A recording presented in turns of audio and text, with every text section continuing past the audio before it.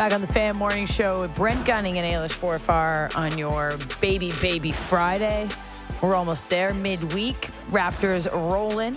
Staying hot with a 106-92 win against the Miami Heat. A big one at home. Standings implications, a little revenge game against Kyle Lowry.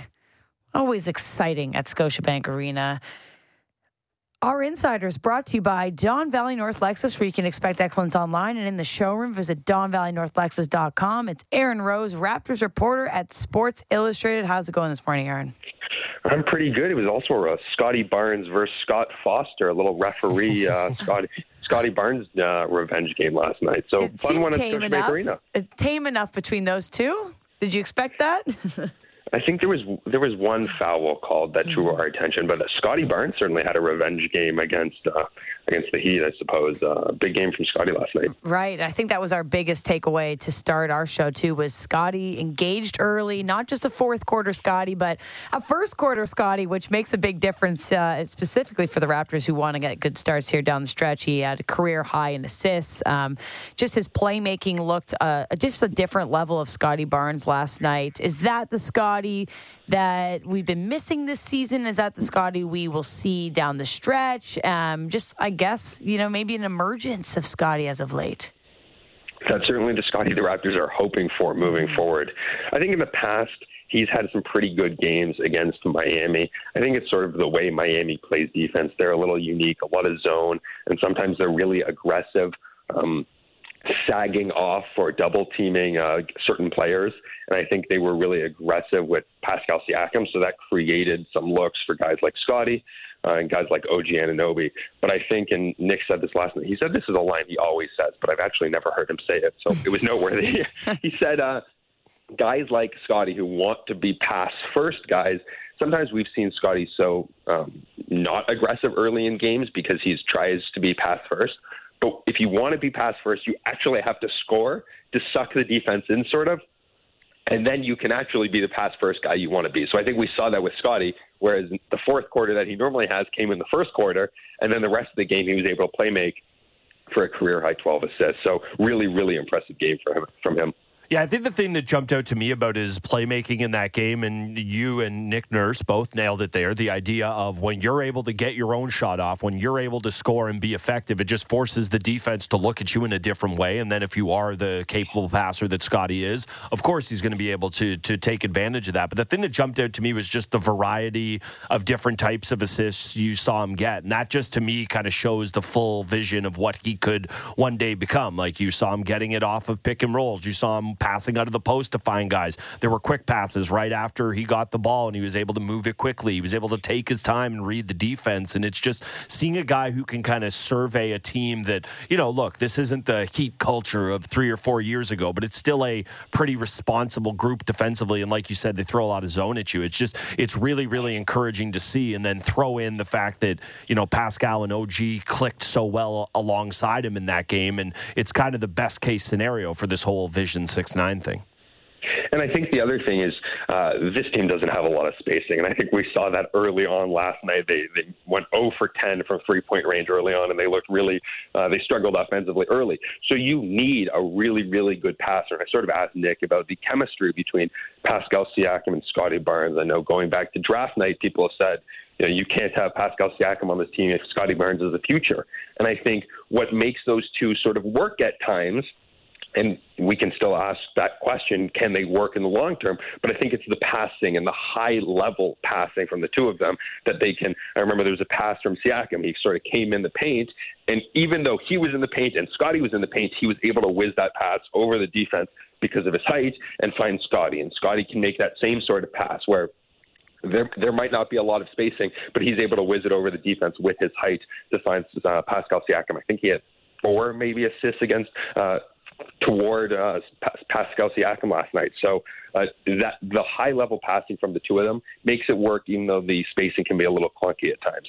Yeah, it certainly can be. And, I think this goes without saying that there's plenty of questions to have in regards to a retool or a rebuild this summer. But shooting is something every NBA team needs. But, man, I don't know that any team needs it more than this Raptors team. They put a hurting on the rims last night from deep. And, yeah, when you have players like Pascal and Scotty and OG, they're only going to be better the more spacing you're able to provide them. I do want to ask you about OG. I'm not saying he can't have a better year than he's having right now. There's absolutely more for him to show on a kind of night-to-night basis. But do you think we're finally seeing the fully formed version of him as he hit his ceiling? This was a guy who a lot of people had really high hopes for, and he had so many injury hiccups early on in his career. He wasn't a part of the championship run, really, because of the appendectomy and the other injuries that he suffered that year. Do you think we're finally seeing OG really hit his stride as a player? And again, not to say he can't continue to improve a little bit, but it does feel like we're starting to see the kind of fully formed entity that we always hoped would come along. I think I've felt for maybe a little more than a year now that he has sort of hit something close to his ceiling offensively, that the dreams of him becoming Kawhi Leonard with the pull-up mid-range game and the superstar player are probably unrealistic. But if he can stand in the corner and nail threes at a really high level, if he can make those pick six plays that he does seemingly on a nightly basis, and if he's just sort of a very good, sort of important offensive player who can space the floor that we've talked about how much the Raptors need, if he can be that guy, and then on the other end, he can be one of the best defensive players in the league, it doesn't matter if he ever takes another step forward, because that's the kind of player, and I think we talked about that at the trade deadline. I suspect we might hear things about that in this summer, where every single team is looking for that guy who's a 3-and-D player and who is really, really, really good two-way player and can defend everybody on the court. And Nick was talking about that last night, and Pascal was talking about it last night. He thinks OG should be in the conversation for Defensive Player of the Year. I think it probably won't go to him because of the Raptors, just being a 500 team. But OG has certainly taken a step forward, and a lot of it, as you said, has to do with health.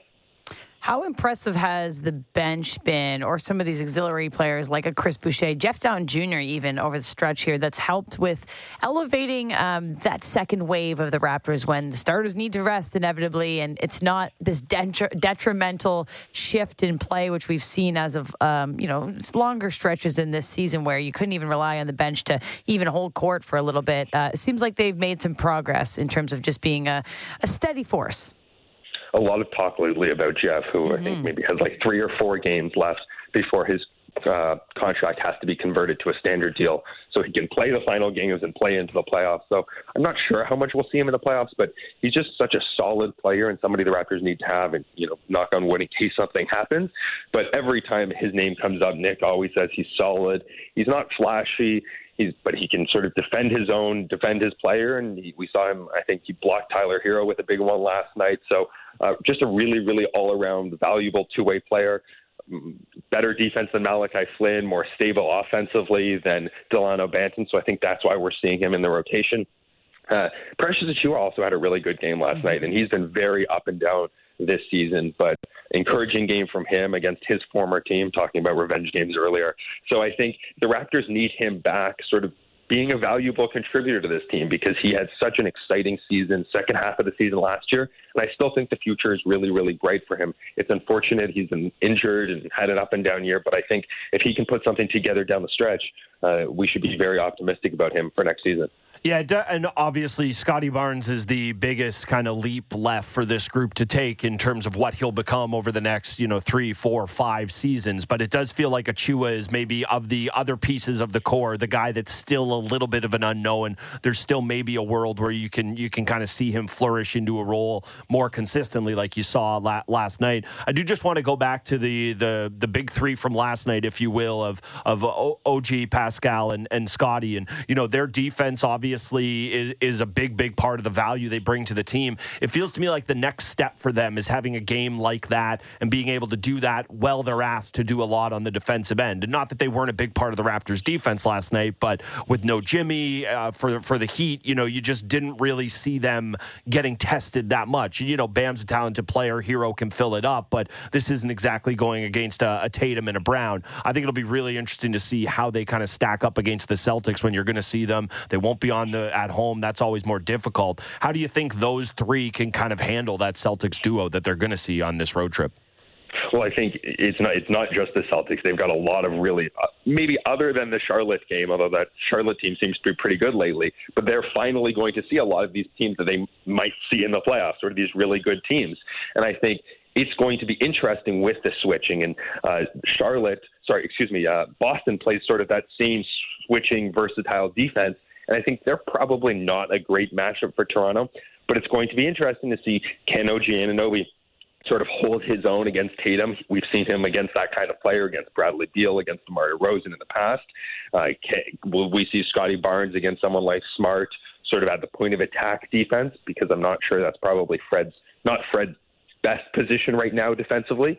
And then Pascal Siakam on Jaylen Brown is probably how I anticipate they will match up. And you've got this three-headed, for the Raptors at least, three-headed monster where you can switch multiple positions, sort of take the Celtics out of the pick and roll. And it'll be really interesting to see how the Raptors match up and potentially what's going to be a first-round series. Usually at this time of year, we are talking about, we don't want the Raptors to show everything because, it's a big playoff matchup coming up and the Raptors might see the Celtics in the first round of the playoffs. I think right now they just need wins, so they can't hold anything back, hoping that it'll help them down the road in the playoffs. No, you certainly can't take that for granted and assume you're going to get there. Looking at a play-in spot, certainly on the table for this team. Of the teams that are kind of in the play-in, who do you think they kind of stack up the best? And is there a team that you think they almost need to avoid at all costs among that group? Those three teams, the Celtics, the Bucks, and the 76ers, are just all so good right now.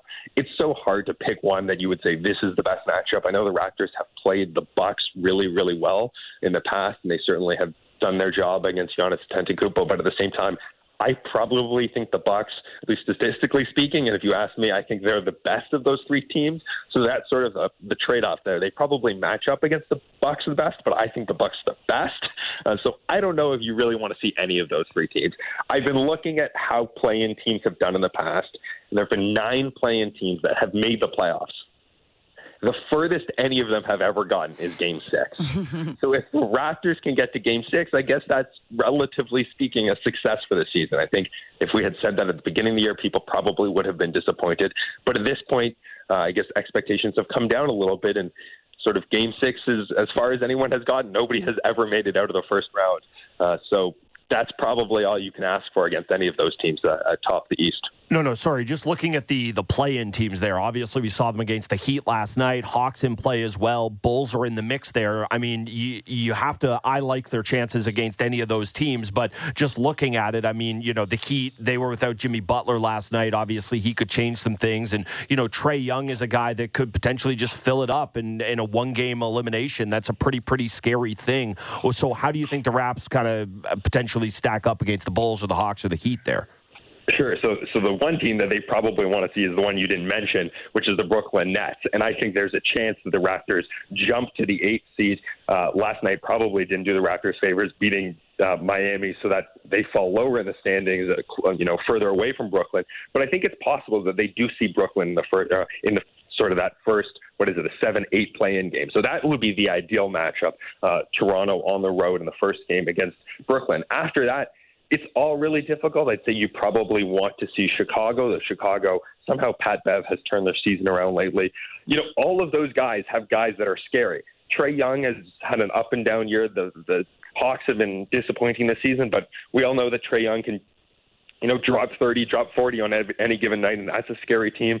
Could you see DeMar DeRozan coming to Toronto and ending their season? That would be scary. And Jimmy Butler puts up playoff buckets, every season. So all three of those teams are really, really scary teams.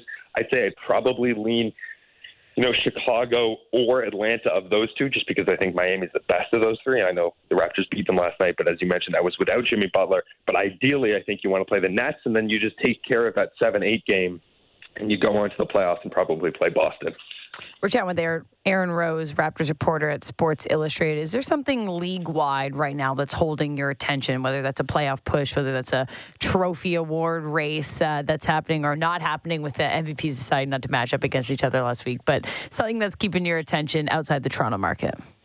If I could stay up later, it would probably be what's going on in the West. Mm-hmm. We've talked about that a lot lately, with the Raptors, what the value of the play-in tournament has been to the NBA. And I think what the NBA is seeing right now is probably making them smile. It's a lot more ratings. It's better ratings. They've got LeBron in the hunt. They've got Luka Doncic in the hunt.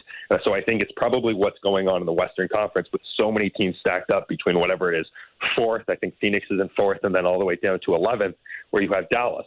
And then the other thing is what's going on in Dallas. And is there trouble with Luka Doncic, and what does that mean?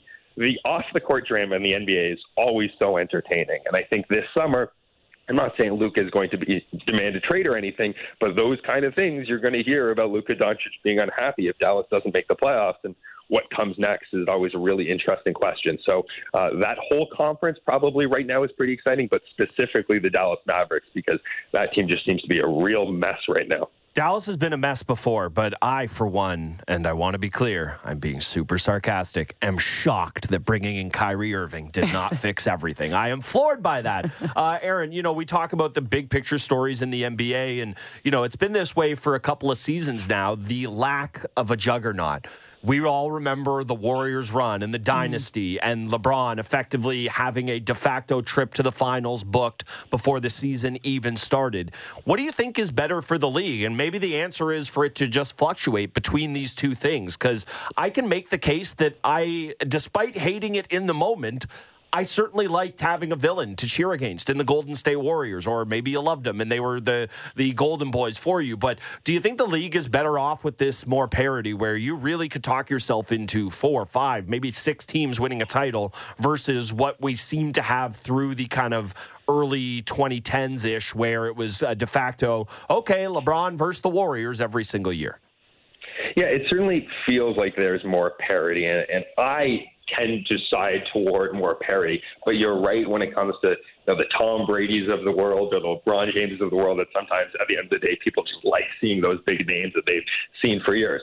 That being said, I'm not counting out the Golden State Warriors as a team who can do it in the playoffs. So we might think there's parity now, but when it's all said and done, it might be Steph Curry hoisting the championship at the end of the year. Or frankly, it might be Giannis on the other side hoisting the championship. So it's fun in the regular season to feel like, wow, there is a lot of parity. And you're right, it feels that way. We were just talking about the West.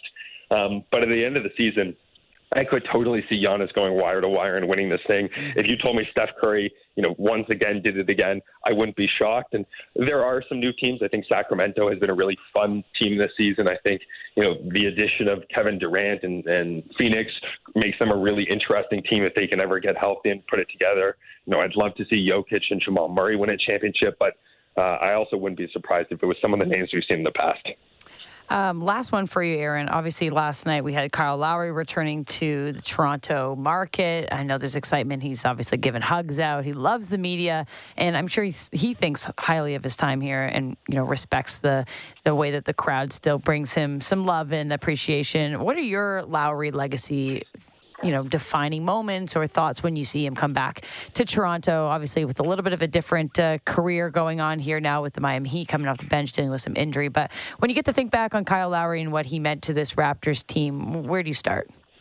Well, I think I go to what Pascal Siakam said last night. And if my memory serves me, I think he called him, he's my beloved, I'm his beloved or something. It was very, very romantic. Wow. But he was saying that he meant everything to him, and that was Pascal's guy. And I think we thought about, the DeMar DeRozan Kyle Lowry relationship being DeMar's the fun, relaxed guy, and Kyle's the tough guy to deal with. But Pascal sort of said, yes, that was sort of the dynamic, but Kyle was not nearly as tough as people made him out to be. And he always wanted everyone to be there for dinner. He was probably picking up the tabs on most nights. So I think behind the scenes, I know Kyle likes to show off this image that he's the tough guy, and he hates the media and he's not nice to anyone. But I think behind the scenes, he meant a lot to these guys. And I think we heard a little bit about that from Pascal last night.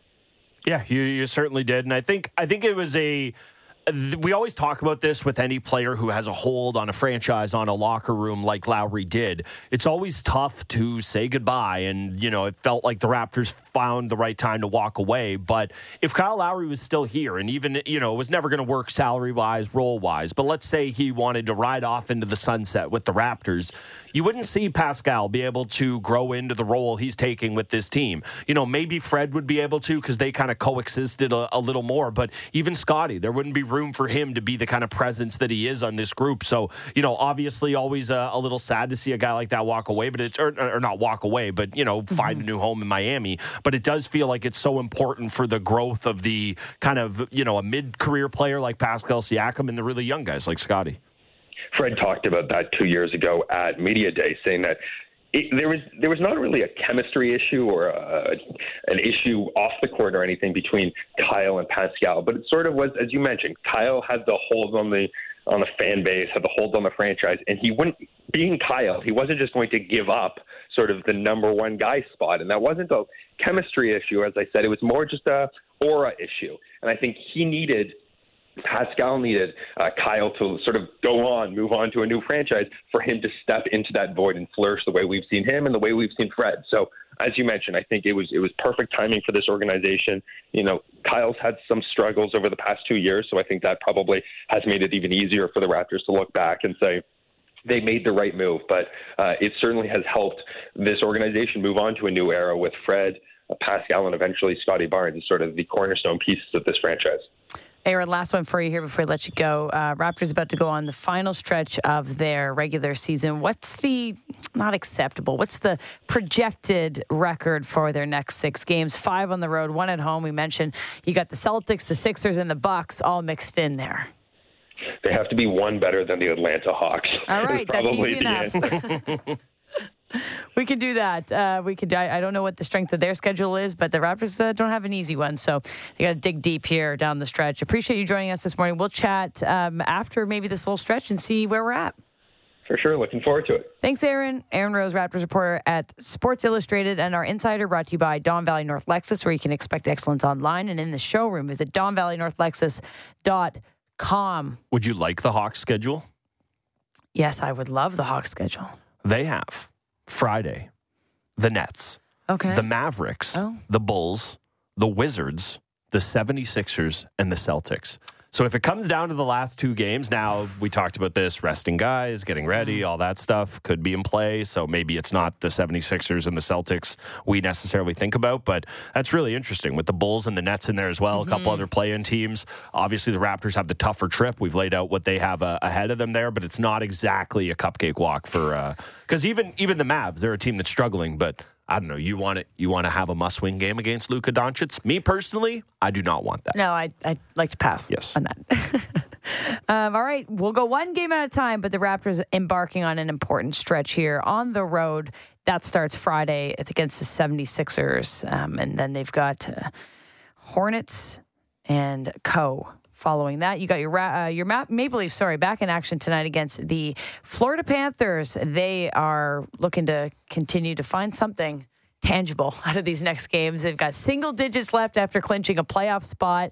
Somebody that's worn the jersey and is a loved former Maple Leaf. Is going to join us on the other side of the break. Dave Tiger Williams, 2-time 30-goal scorer, of course, is going to be a celebrity guest at tonight's 72nd edition of the Rogers Conn Smythe Sports Celebrities Dinner and Auction in support of Easter Seals Ontario. He's at the head celebrity table with the former Maple Leaf as well, Rick Vaive. Let's chat about those two who shared the jersey number 22. Who's the best 22 of all time? Big opinions and in-depth conversations covering the Leafs, Jays, Raptors, and the NFL. The JD Bunkis Podcast. Subscribe and download the show on Apple, Spotify, or wherever you get your podcasts. Home stretch here of the middle day of the week. Woo! Hump day. Fan Morning Show. Brent Gunning, Ailish Forfar here. I'm here for the rest of the week. Justin Cuthbert back on Monday. Very, very pleased to be joined now. Batting cleanup It's a baseball term, and he's a hockey guy. Dave Tiger Williams, former NHLer, two-time 30-goal scorer, is going to be at the head table tonight at the Rogers Conn Smythe dinner. Tiger, thanks so much for taking the time. How you doing this morning? I'm doing great, and good morning. So we got to ask you. You know, you're a guy who you've been in the city. You know the market. You've been on teams that have made runs before. What is it like in this city? You know, we've been sitting here watching the Leafs for so long, and they've been up against it, and you have high hopes, and they lose in the first round. What is it like being part of a Leafs team when the city is behind you guys and you're feeling that support? Like, we always hear how special it is to be a Leaf. You're a guy who did it. How special is it to be a Leaf? Well, I mean, I played on 4 other cities other than Toronto, and there's nothing like the other 4 put together. There's nothing like the fans in this town and in this province. And Leaf fans everywhere across the country or wherever they are. They're a special group. The only other team that maybe be close to them would be the guys in Montreal, the fans in Montreal. And it is a big deal.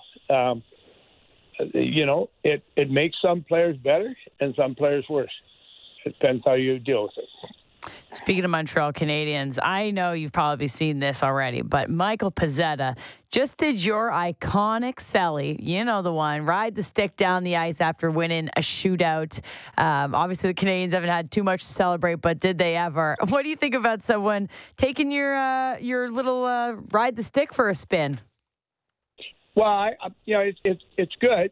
I should have given him a lesson before he did it. He wasn't very good at it. Yeah, what's the scouting report? I break that down. Where could he have been better?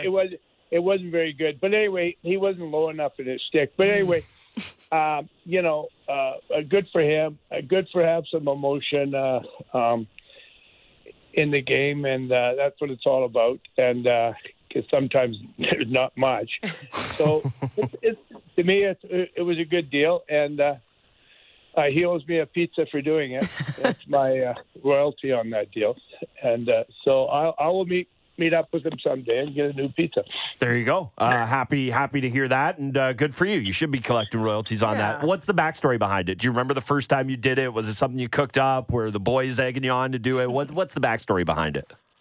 There is no backstory behind it at all. It was my first game back in Toronto after being traded to Vancouver. There was never no thought process, no nothing. It just friggin' happened, and that's the way sports are supposed to be. It's supposed to be spontaneous and just happen, and that's exactly what happened. I don't know why I did it, but it was it just happened, and I think I was probably that little guy in your head that's being a little spiteful. Probably was trying to shove it down the management's ass. But anyway, it just the way it's supposed to be. It just come out of the blue. We've got iconic celebrations all day long. We had Jose Bautista on before you with his iconic bat flip. We've got you and your celly. I know you just tipped into it, but sports are supposed to be fun, right? Did we lose a little bit of the joy at times with just enjoying the moment, especially if you're a kid, like growing up watching these sports? Like sometimes it's not as serious. You can really lean into ride the stick down the ice, flip the bat however you want, and just enjoy the moment. Yeah, the funniest thing, though, is usually those moments like the bat flip in my thing is usually because you're going to win the game or it's a game-winning goal, and it's the other team don't like it at all. So it's either really, really good or not so good at all. And that's just the way sports is, because at the end of the day, it's about winning. And when you do something and you win, then it's a great deal. You can say I'm inspired by teammates and all this crap. You can say whatever you want, but the other team don't like it one bit, and that's just the way. That's the way the sporting world works. So, in one moment you make the best part of that whole photograph that was taken by Greg Abel, that caught that moment that I was involved in. The best part of that whole picture is not the guy riding the stick. Is my teammates bent over the boards and their heads are touching the ice in laughter. That's the best part of that whole moment. So for that moment for me was about those other, 18 guys standing on that bench, and, and it's good. And all of us that were involved in that game, whether we were the coach or the management or whoever, and the fans back in Vancouver, that was their moment. So good for them. That's really interesting, and we always talk about the idea of types of players that can kind of pull guys into the fight or energize their teammates. And, obviously you were able to do it a couple of different ways. You mentioned how much your teammates love that moment, not only throughout a long regular season. And, I understand you wouldn't be riding the stick in a playoff game. I don't think. Maybe you would. Feel free to correct me if I'm wrong. But it feels really important for teams to have guys who can provide that spark, provide that energy, be it with a laugh on the bench, be it with a big energetic shift. How important is it to have those? Every great team needs to have great players and star players, but how important is it to have those kind of spark plug guys that can be that boost of energy, be it through a long regular season or at a big moment in the playoffs? Well, it certainly helps during the regular season, and then even when you get in the seven, if you go 7 games in the playoffs, that's like 21 games in the regular season, in my opinion. But all those things matter about players. Got to bring something to the table that nobody else on their team has in their bag. That's your friggin' job, and it's very important that you know that, and you have to pick your spots sometimes, and it's got to happen because that's what you get paid for. At the end of the day, the reason they call you professionals is because you're getting paid, and it's about winning. And it's only about winning. And if you're not winning, you've got to change what you're doing to figure out how do you win. How do you win the enchilada? Which the Stanley Cup might be the hardest trophy to get, in my opinion, in North America. But you got to suck it up, and you got to do something special at special moments. And good players do it on a regular basis, but everybody's got to contribute to that thinking process. We've got Dave Tiger Williams, former NHLer, on the line. You're a guy that's known to be in the penalty box a few times, a couple trips to the sin bin. Do we overuse toughness as a indicator of a playoff team's success? We always talk about this with the Maple Leafs. Are they tough enough? Do they add the grit that's going to get them through the first round, the second round, and to ultimately the Stanley Cup final? Is that something that is a real tangible thing that you need as a Stanley Cup contender? Absolutely 100%. If you do not have grit in your lineup, you are not going to win any series, no matter how good your top 2 lines are or whatever, or how many guys you got in your, let's think about some of the greatest teams, whether you're talking about Montreal in the 70s or the Oilers in the 80s or the Islanders, in their run, the end of the 70s, early 80s. They all had grit in their lineup.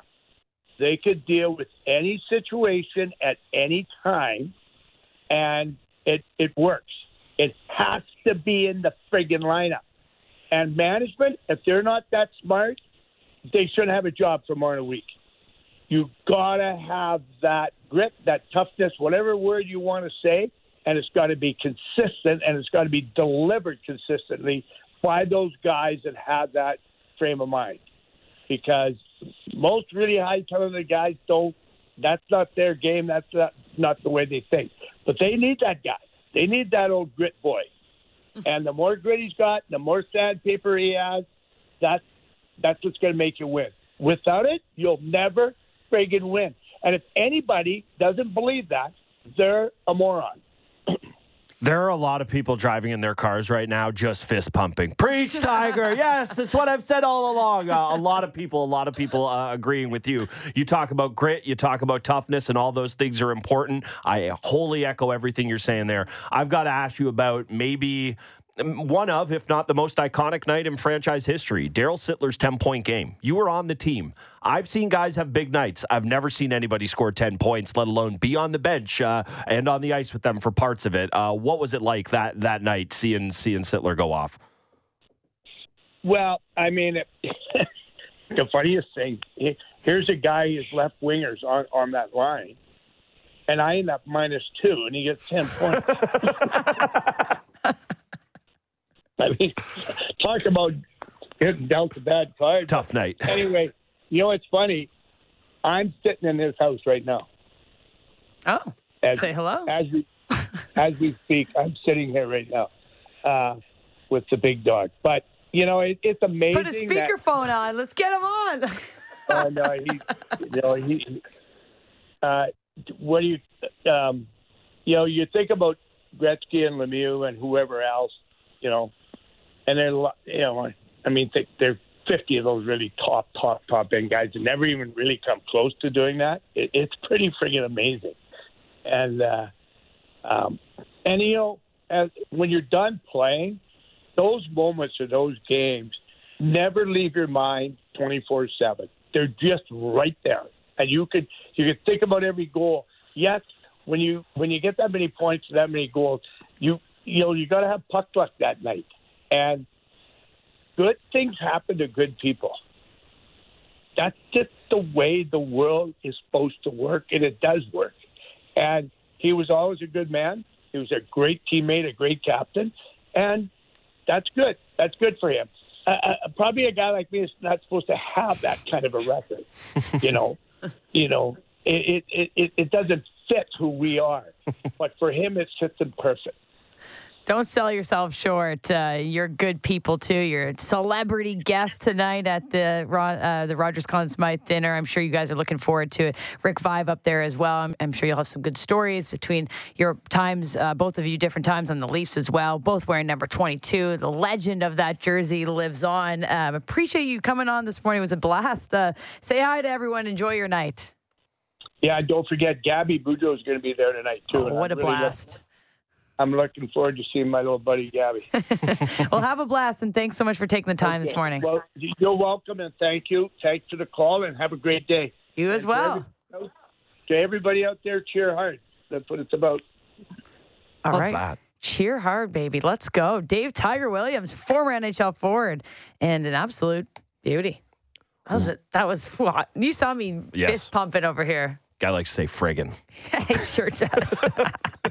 That's better than alternative. Yes, very much so. We appreciate his editing, because I do have a feeling there's another word he would have liked to have said. It's all good. Tonight's 72nd edition of the Rogers Conn Smythe dinner. There's going to be some pretty big names up there, including yours truly. No, we're not going this time. My boy, Gord Stellick, will be there. Yeah, it's good. We'll have some 590 squad there. We'll have our Rogers team. We're not headed over there this time around. We got our fill last year. Got to work. We got a big day tomorrow. It's opening day for the MLB. Of course, Panthers and Maple Leafs tonight. We got to do our FanX Cup preview for the Valero Texas Open. Let's start with that, though, because Justin needs your help. Called in a ringer. You are the guy to do this. So I'm a little worried, but I'm going to give you first pick. So the FanX Cup, how it works is 2 picks each from the favorites, the 25 to 50, the one, then the 50 plus, and then a Canadian. So we're going to end up with 5 selections on our little team, and winner gets that payout. So I'm up 1,000 to 0. Good job for you. I'll start with, and again, I want to be clear. I only want credit. I will not take any blame if this blows up in my face. That's the way to live. So yeah, if you're a Leafs guest, stiff you on Monday, don't come a calling, because I don't want to eat this if it doesn't go well. 25 to 1 range, a lot of guys in that mix. Basically all the names you've heard of up there. I'm going to go Hideki Matsuyama, Masters champ. He's done it before. This is his time of year to peak. He is a guy who is probably the best player in the field this week, and he doesn't have the shortest odds. So I'm going to go with him, 25 to 1. All right. I'm also not going with the shortest odds. I'm going to go with 20 to 1, Siwoo Kim. I really like what he's done as of late. He's 5 straight cuts here, one of them in the top 5. He's one of the most talked about this time. This field is obviously, it's not the most prolific as well, but I'm going to go with, he came off a strong effort at the match play as well, 2-1-0 record, and he's a winner already this season. So I'm going to go with him. Is my first pick. I like that there. Looking at the 25 to 50 range, I'm going to go. Well, you get one more in the top. Oh, I do. Sorry. Oh, I do. I get 2 in the top. Oh, okay. This is easy then. Not a guy I like to root for. I see him on TV way too often. be a good storybook for Ricky Fowler to win the tournament and get himself into the Masters. It's his last-ditch chance to do it. He can only do it with a win. Give me Ricky Fowler. That's a pretty good one. That was going to be my next one as well. Hey, anyone to qualify for the Masters has always got a little something to prove. Well, I might as well just take who's top odds. Let's just do this. Tyrrell Hatton. Yeah. Nice pick. I'll take Tyrrell Hatton. He's a snap show, too. Fun to root for. Yeah. Might as well. Someone's got to take top pick. So there you go. There's our top two. Now you get from 25 to 50. Give me Alex Noren, a Swede. Wow. He played his college golf in Oklahoma, and you need to know how to play in the wind to win the Valero Texas Open. He's had some good form on similar courses as of late. Strokes gained putting is up good. I can give you more nerd numbers, but I won't cause people to have narcolepsy in the morning. So I will stick with Alex Noren. Give me him there, and he is at 40 to 1. Okay. I'm going with someone I've read a lot about this week. I take a lot of intelligence from the internet here. Chris Kirk. So he won at PGA National. He's already into the Masters, but he's played well here since 2015. He's got three top 10s, I believe. He's 28 to 1. So sneaking that one in there a little bit, but it counts. So let's do it. Chris Kirk. I very much like that pick. He has good shoe game. Usually wearing some Air Maxes out there, so a lot to like. That's important things for me to know as well. Well, see, this is what I'm here for. I can give you hard numbers, and I can also tell you guys got good shoe game. I'm basically the NHL player poll. I can do both ends of the spectrum. In the 50 to 1, going to go with a golf hipster pick at 70 to 1 here. Give me Eric Cole. This is a guy who has kind of come out of nowhere, had a really nice showing at the Arnold Palmer a couple weeks ago. He's got a lot of game. This is a bit of a feeler pick, not because of the course, but just because of recent form. Give me Eric Cole. And he reminds me of Hurricanes legend, Eric Cole. I was going to say, I haven't heard that name nothing before. Alike. Okay, so if we're going, this is 50 and higher. Am I right? Correct. And then we get a Canadian. Yes.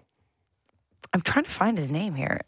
Where's Shank, my buddy? Oh, Shank. I just saw him. He's 60. Oh, yeah, 60 to 1. So I'm going to take him. I'm surprised it's worst ever golf name. Yeah, but you know what? What his nickname is? Bunker. And that's my dog. For your dog. All right. So I'm surprised they're that. Guy has a terrible golf name, and he picked a worse nickname somehow. Yeah, but I'm going to go with Shank. Runner-up at the Valspar Championship, obviously. And he posted top 10 here at this tournament in 2019. And if we're looking for some value, I think that he looked good recently. So if we're looking for something, Adam Shank for me. Love that. For my Canadian, going to go Nick Taylor. It's a guy who battled Scheffler at the Waste Management a couple of weeks ago, had a top 10 recently in the Masters field already. Really, really like what you've seen out of him.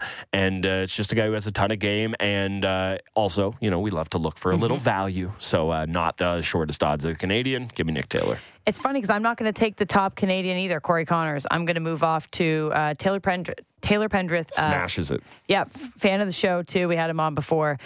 He's 66 to 1, and I think he had a pretty good showing at, the Players? Mm-hmm. So recent enough for me. All right, let's go through who we have just one more time. I'll write that in the doc.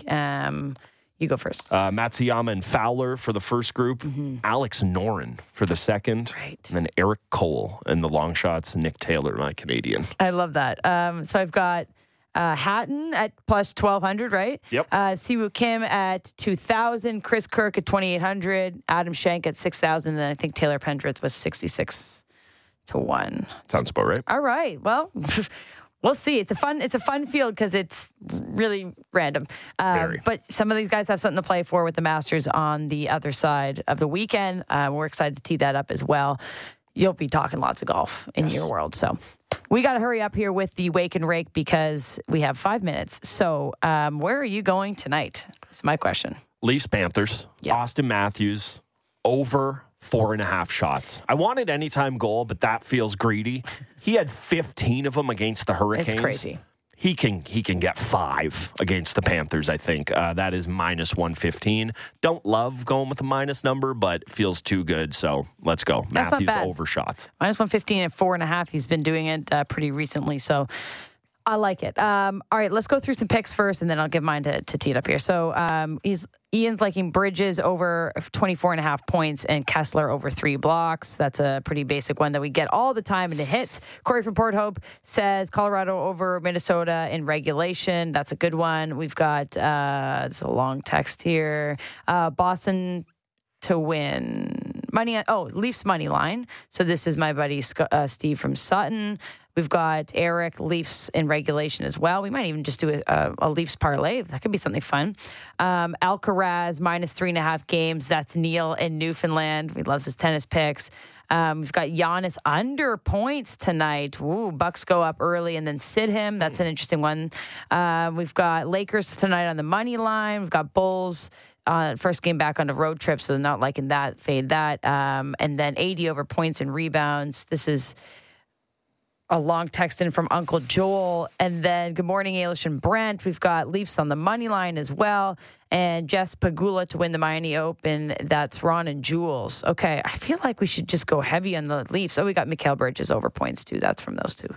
Sorry, it's hard to navigate all that with just 1 minute left. Leafs. Just go big Leafs. Leafs in regulation. Okay, Leafs in regulation. Yeah, why don't we just do a one game parlay, single game parlay here? How about the over? I like the over tonight. Wait, who's starting in net for Panthers? I do not know. I don't think it'll be Alex Lyon. They saw him last time. Or no, they saw Bob last time. I thought they saw Bobrovsky. They did see Bob. They were supposed to see Ryan. It's Bobrovsky versus Samsonov for sure tonight. I just looked it up. So I want the over 6.5. I want the Leafs in regulation. And what was it? Matthews over shots. What do you think of that? I like it. Okay, let's get that going. I'll load it up here. And yours was at minus 115, right? Correct. All right, our parlay then. Same game Leafs parlay, just to keep things spicy, because that's where all eyes are tonight. Over 6.5 in the game, regulation win for the Maple Leafs. So that's the 3-way money line. And then Austin Matthews over 4.5 shots. Our parlay is plus 470 today. Might jump on that. I like it a lot. It's your baby Friday. We had a bunch of texts in about Leaf stuff, so let's just do that. You know what? Appreciate everyone. We didn't have so much time to go through them all, but nonetheless, there's your same game parlay, and that's plus 470. I'd also like to say happy birthday to my mom. There you go. It's her birthday today. Wonderful woman. I love you very much. Thank you for being the best mom in the world. I hope you have a wonderful day. Happy birthday. I would also like to say happy birthday to your mom. So there you go. Sophia, she's a wonderful woman. She deserves a big round of applause for her birthday. Thank you for pressing that button. Yes, to Sophie. Yay, Mom. Happy birthday. For that one. Yes, happy birthday, Mom. All right, Maple Leafs and Panthers. Maybe we'll get her a win. There you go, nice. Mom. And then I'll buy her a gift with the money I win in the Wake and Rake. Perfect. It's all coming up. Sophia and Ailish. That's good. So 7:30 p.m. Leafs and Panthers. Gunners back tomorrow. Goodness, it's opening day tomorrow. Do you feel the vibe? Do you feel the energy yet? Honestly, no, because they have the road trip to start everything off, and they're not here. And I think there's so much excitement around how the stadium is going to look feel. So wholly excited for opening day. Will be awesome, but because it's I don't know. Maybe I'm in the minority on this. I feel like I'm really waiting for the home opener. We'll be excited. Sure. Manoa's on the bump. It's going to be awesome, but just can't wait till they get here. And a 4:00 game tomorrow, so you don't have to wait all night. You can watch it at 4 p.m. and just get off work early, everyone. Some day baseball. Yeah, we'll be off work. We'll be waiting. I cannot wait. Well, we'll be working because that's our job. We always have to remind people. We're always working. We never get to enjoy sports just like in the salt mines. Just in the salt mines, grinding away in the take chamber. I believe we might be having a call-in segment of the show tomorrow. So we will be taking your calls to tee up opening day. So get ready. I believe we're going to do that around the 7:30 range tomorrow morning. So get excited. Get your phones charged up. You get to call in and chat with us. Gin up those takes. Yes. Get ready. We're going to ask you what's a successful season for the Toronto Blue Jays, what you're most looking forward to. Maybe some of those superlatives that we did at the beginning of the show. Who's going to be your MVP? Who's going to be your unsung hero? We'll take your calls tomorrow. So we're excited for that. Get an opportunity to hear Blue Jays fans live on the air with us tomorrow. So warm it up, folks. Write down your notes. We'll get to as many as we can. That's tomorrow, Baby Friday, opening day. That's it, though. No Maple Leafs, no Raptors tomorrow. We're all eyes on the Toronto Blue Jays, but we'll break down the Panthers and the Maple Leafs tomorrow morning. And Gunnar will be back on your Baby Friday. We'll see you then.